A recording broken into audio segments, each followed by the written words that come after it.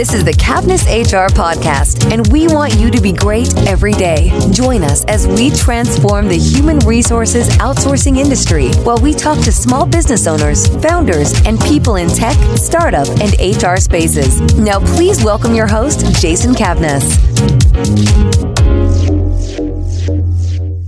Hello, and welcome to the cavnessHR podcast. This is your host, Jason Cavness. Our guest today is Jessica Light. Jessica, are you ready to be great today? Yes, sir. Jessica is co-founder of JJ Social Light, which is a premier social media service company that connects businesses to help them better connect with others. Jessica fell into this industry by accident, but has turned out to be the right one for her. Today, it is impossible to define with her without taking account her social media obsession. It's who she is. She loves working on and managing multiple websites, and she has gained a wealth of knowledge related to online marketing, search engine optimization, SEO techniques, social media strategies, website optimization, and so on. She wants to share all of her knowledge with us and help us to understand how to build websites and online businesses and help to define our social media goals and to optimize and market our websites. First and foremost, she wants to help us, her fellow entrepreneurs, make their first step into the world of online business and help us be successful. That's where we get great goals, Jessica. We all appreciate that. Now, I'm sure I'm left some stuff out, Jessica, so you'd like to fill in the gaps for us and let us know what you're working on? Right now, my biggest project and thing that I'm trying to get out to, I guess, small and mid-sized businesses, because large companies get this, but the small and mid-sized businesses don't understand social media. They think in terms of ROI. So let's face it, we all, when we're starting our business, we're short on cash. We really want to see what the money that we spend that we're going to get a return on. And I totally get that. I mean, if I put X amount of dollars out, what am I going to get that in return? People talk in terms of 4X, 5X, 10X, which I get. But what I'm really trying to educate the small and mid-sized business owner is on, instead of looking at social media as an ROI, look at it as an ROR.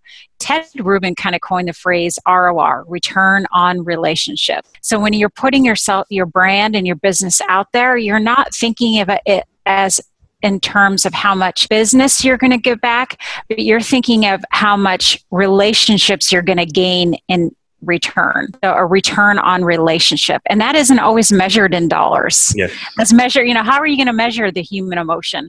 How are you going to measure brand loyalty? Or how are you going to measure that you have now explained to people what your market differentiator is? That you're, an employee-centric company, that you put your employees first, or what it's like to work there and own your own company. How else are you going to put that out there? So I have a question for you, Jessica. As a startup, there's all these resources out there for you. How do you pick and choose the right one for you? I mean, it's like literally thousands of people out there trying to help you, all these resources. As a startup person or owner, how do you figure out what is the right one for you?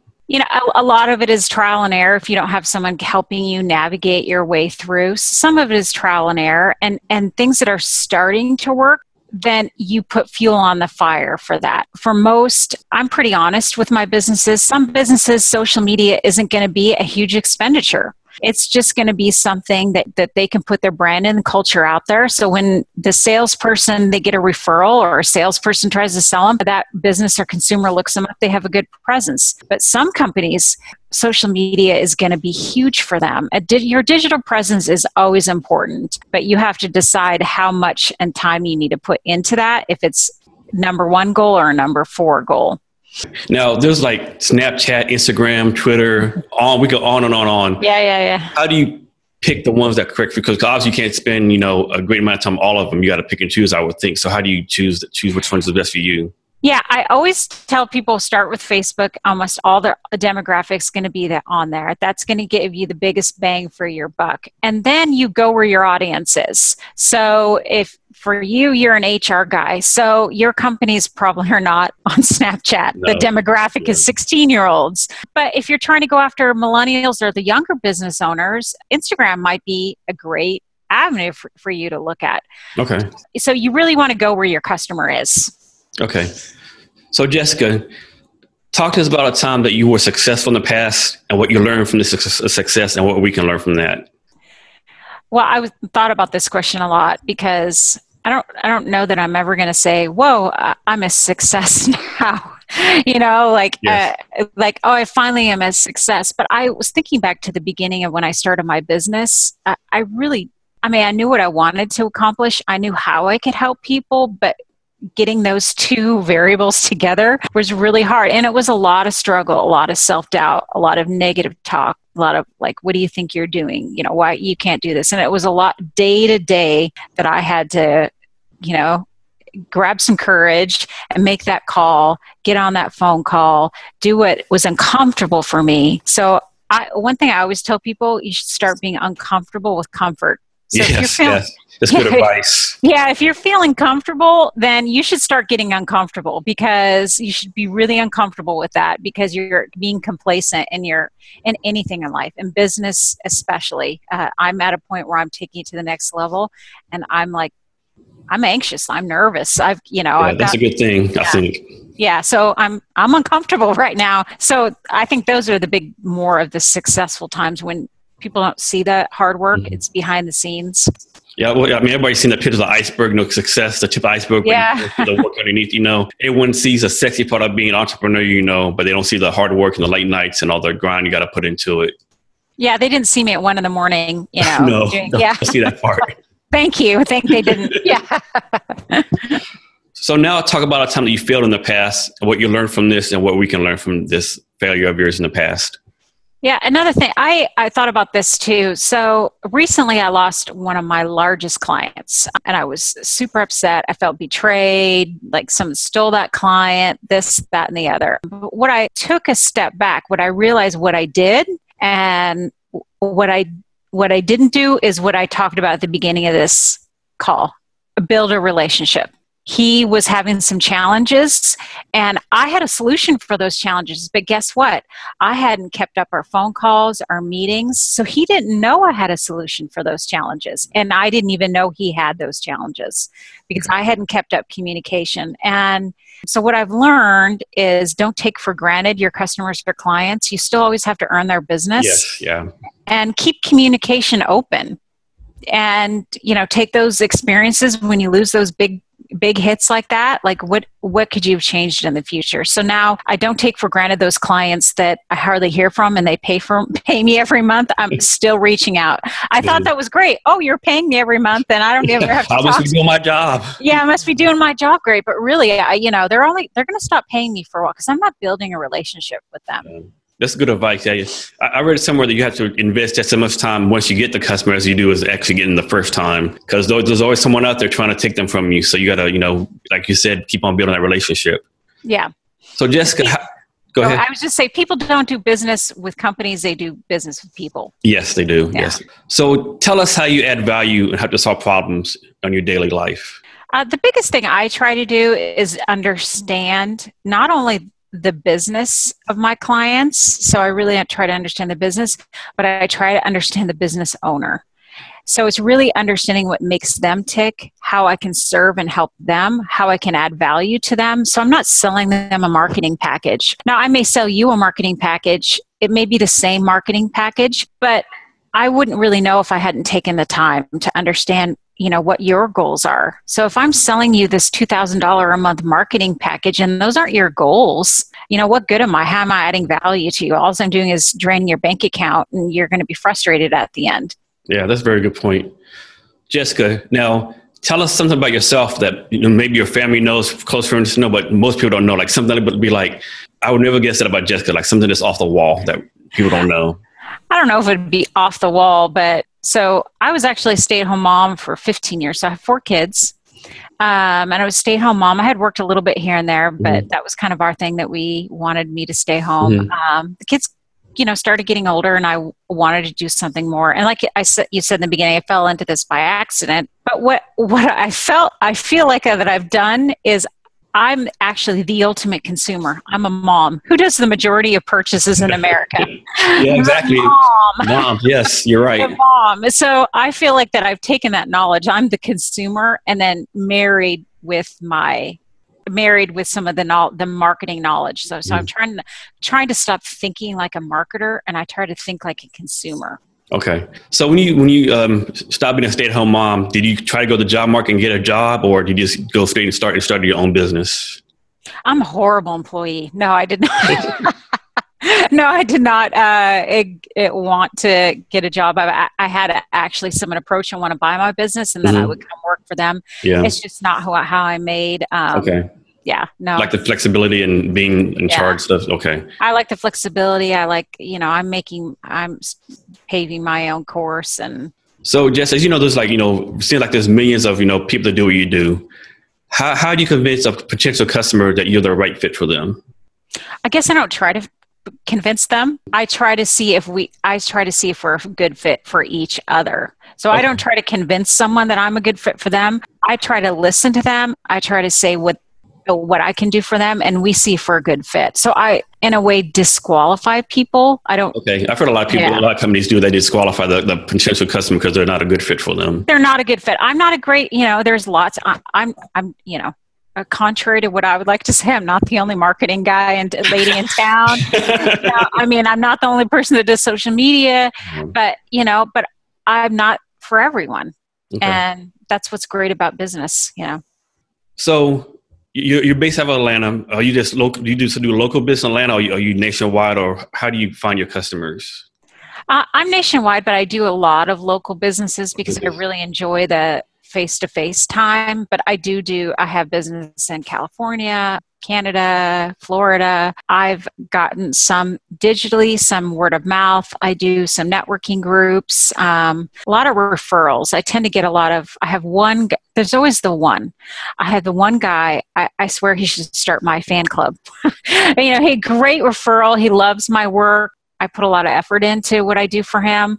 So I think if you can find you people that are your ambassadors, that, sing your praises.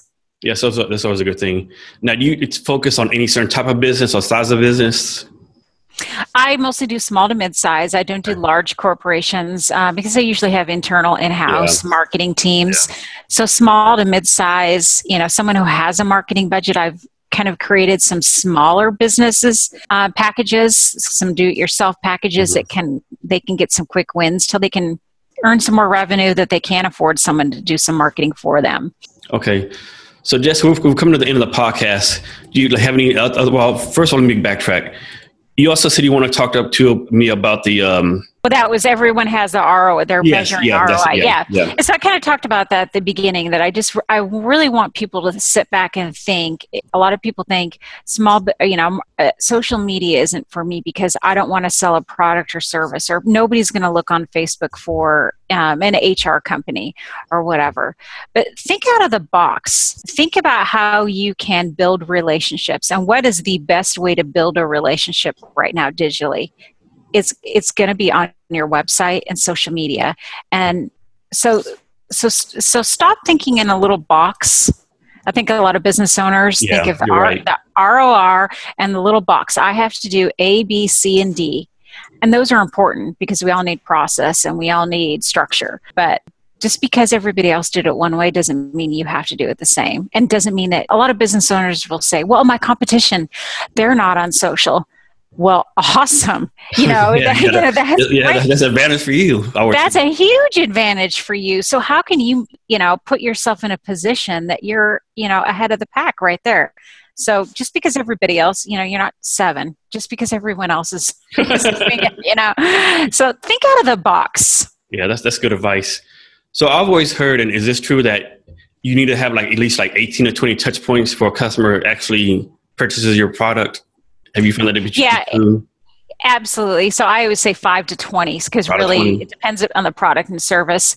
And so, even if you're not putting a big push on social or your website, but those all add to the touch points. So even if you have a sales guy, I hear this a lot. Well, I have a sales guy. Well, okay, when the sales guy comes, what do you think they're going to do when that sales guy walks out of your office? They're probably going to look you up. Exactly. They're probably going to see you on social. So start adding to those touch points. So think about 15 to 20. What can you do to add to make those touch points more than just the sales guy or the email that you're sending? Yeah. Yeah, most people don't realize a touch point is like somebody tell you this, even going on your Facebook, going to LinkedIn, it can be that. Some people would think it's like, face-to-face contact, but it's anything, correct?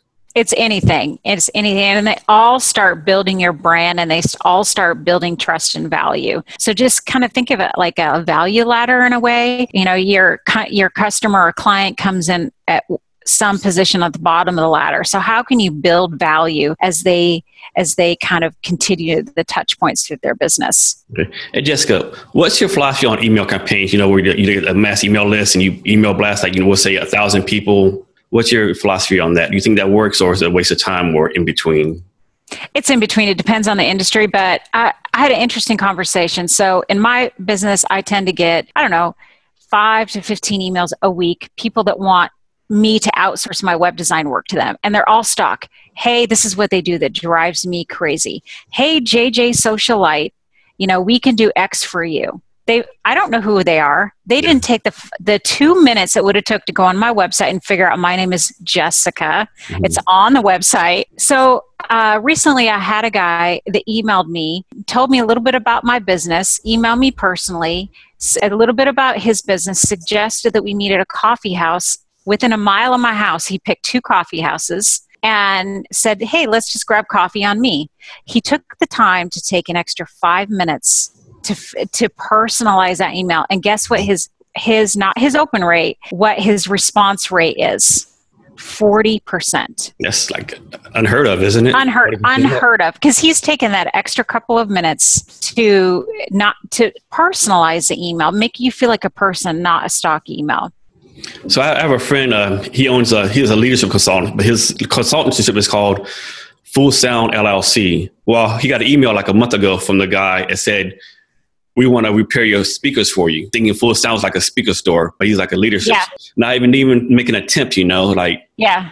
And it's a waste. It's a waste of my time for even looking at the email. It's a waste of your time for sending the email. And, email campaigns aren't cheap. They take a while to set up and automations. And, why waste your time? So this specific gentleman says he doesn't send out 100 emails a week. He sends out 10 to 15. But he gets a 40, and I think his close rate is like 25%. That's great. Yeah. So do you do the minimum effort, send 1,000 a week, or do you take some time and effort and, like you said, with smaller output but greater input, For me personally, because of my niche, it's the smaller output. Now, if you're a brand who's selling a product or service, there's tons of abandoned cart sequences and so on that, you definitely can do more mass kind of email. So it really depends on your niche, but just think about how you're sending it. If you got that email, would you open it? And what about the email would even make you want to open it, Yeah, what about it?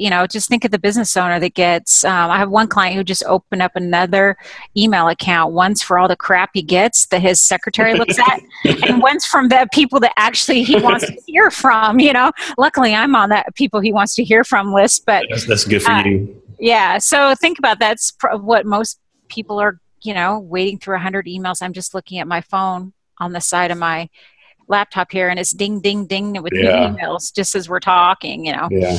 Now, when you do send emails out, how often should you resend email? Like, suppose you send one out, no answer, send another one, no answer. Like, how often, when should you stop sending emails once you don't get a reply? I think it really depends on the niche, and it could be a few days, up to a week. But after they've gone through a certain sequence, let's just say you've asked them for 3 asks, you would put them in kind of a 30-day hold pattern and then maybe try to re-engage. But, maybe the timing isn't right for everyone, but down the road, the timing may be right. Yeah. They could be on vacation during that time period. You really don't know. They could be on vacation, or, maybe you're a mechanic and their car's not broke down. Well, right now, I have 2 cars that are broke down. So if I got an email from a mechanic, I'd probably open it. So, so sometimes it's just timing too. Okay. So Jesse, we're about to close out. Any last words of wisdom or knowledge you'd like to pass on to our listeners? If there can be one thing, is work on building relationships with your clients and your customers. Because if you don't have that, you're just another brand, you're just another company that they might buy as an impulse buy one time, but you're never going to have loyalty. Okay. And can you provide us any social media links you want us to get in contact with, like your Facebook, Twitter, anything like that? Yeah, I'm on Facebook, Twitter, LinkedIn, Instagram, all of them. Everything. Everything under JJ Social Light, Light. Okay, and for our listeners, when you do the show notes will have all the links to Jessica's, all her social media and all other links to her business, just to let you know. The show notes are going to be at www.cavnesshr.com. So Jessica, thank you very much for being with us today. Really appreciate it. Appreciate all your great advice and all the value added. All right. Well, thanks for having me. I appreciate it. Yes, to our listeners, thank you for giving us our time. Really, really appreciate it. And remember to be great every day. Thank you very much. Thank you for listening to today's episode of Cavness HR. For more exclusive content, as well as your free copy of HR Laws, be sure to visit cavnesshr.com or connect to us on Twitter, Instagram, and Facebook at cavnessHR or Jason Cavness HR on Snapchat. Thanks again, and be great every day.